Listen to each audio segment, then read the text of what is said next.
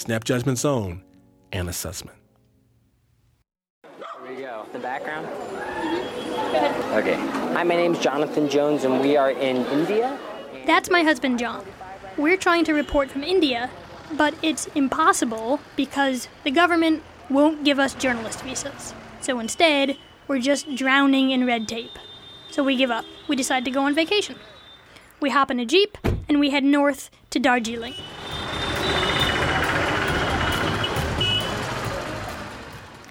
As we drive into the mountains, we keep seeing these groups of school kids on the side of the road holding up posters and screaming at us to vote for someone.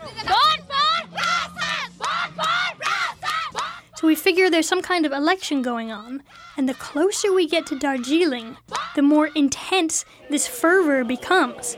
Long lines of children and parents and grandparents lining the roads, screaming at us to vote for Prashant. It's more enthusiasm than we've ever seen anywhere in the world for an election. And that's when we realize the election is for Indian Idol. Indian Idol! The Indian version of American Idol. अगले 5 हफ्तों में एक आम हिंदुस्तानी Indian Idol. Welcome back, everybody. Prashant Tamang is one of 2 final contestants on the show, and people have pulled their TV sets out on the stone streets to watch. I want you to sing with me, guys.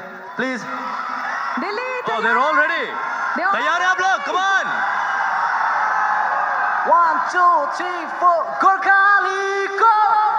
The local boy from this small town, Darjeeling, he has participated in an Indian Idol. He has become a great hero of our place. He has become a local hero. This is not just about one kid hitting it big. This is about the Gurkha people, the people that live up here. Today, they're mostly security guards in India, but these are the same guys who fought with the British in World War II in the Gurkha brigades. And this is their modern-day battle. It's like winning a war. We are recognized through him that he's from Darjeeling, and it's the first time in history such thing is happening for Darjeeling. Now, the Gurkha people can finally be recognized as something other than security guards.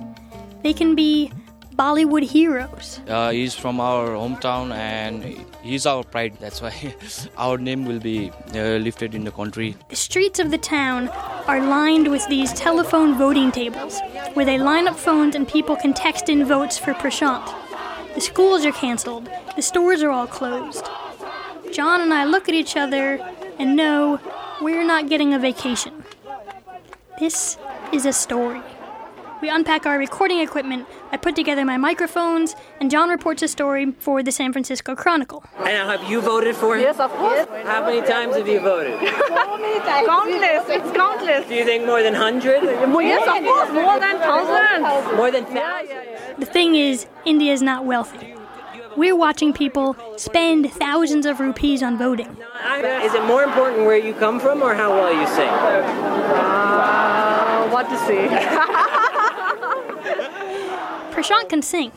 His most popular songs are Nepali folk songs.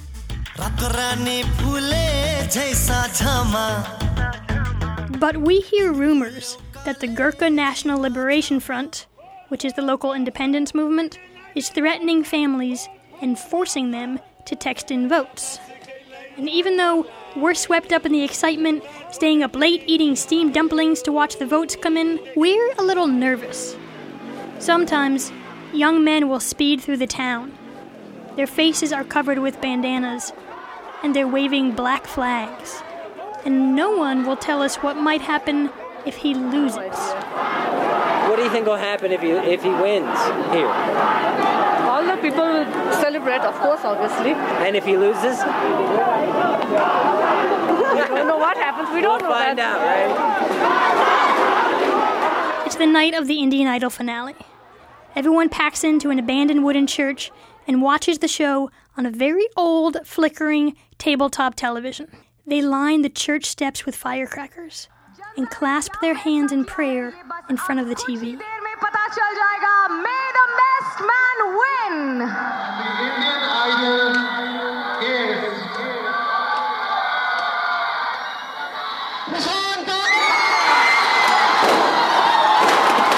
He wins! Prashant wins! We're dancing with old men in the streets and drinking local beer.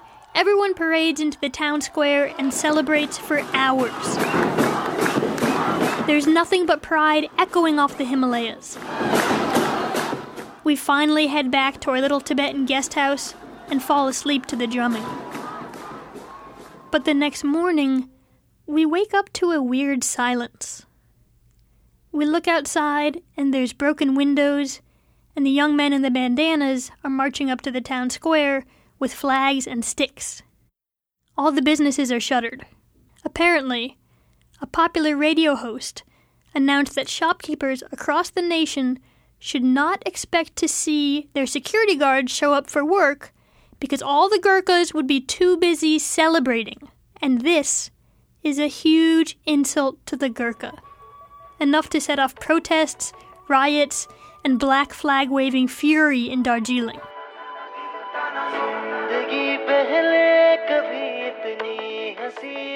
A woman said to me that they were upset because they wanted to be known in India as something other than security guards. And the radios that had been blaring Prashant's love songs through distorted speakers along the roadsides were that morning all turned off.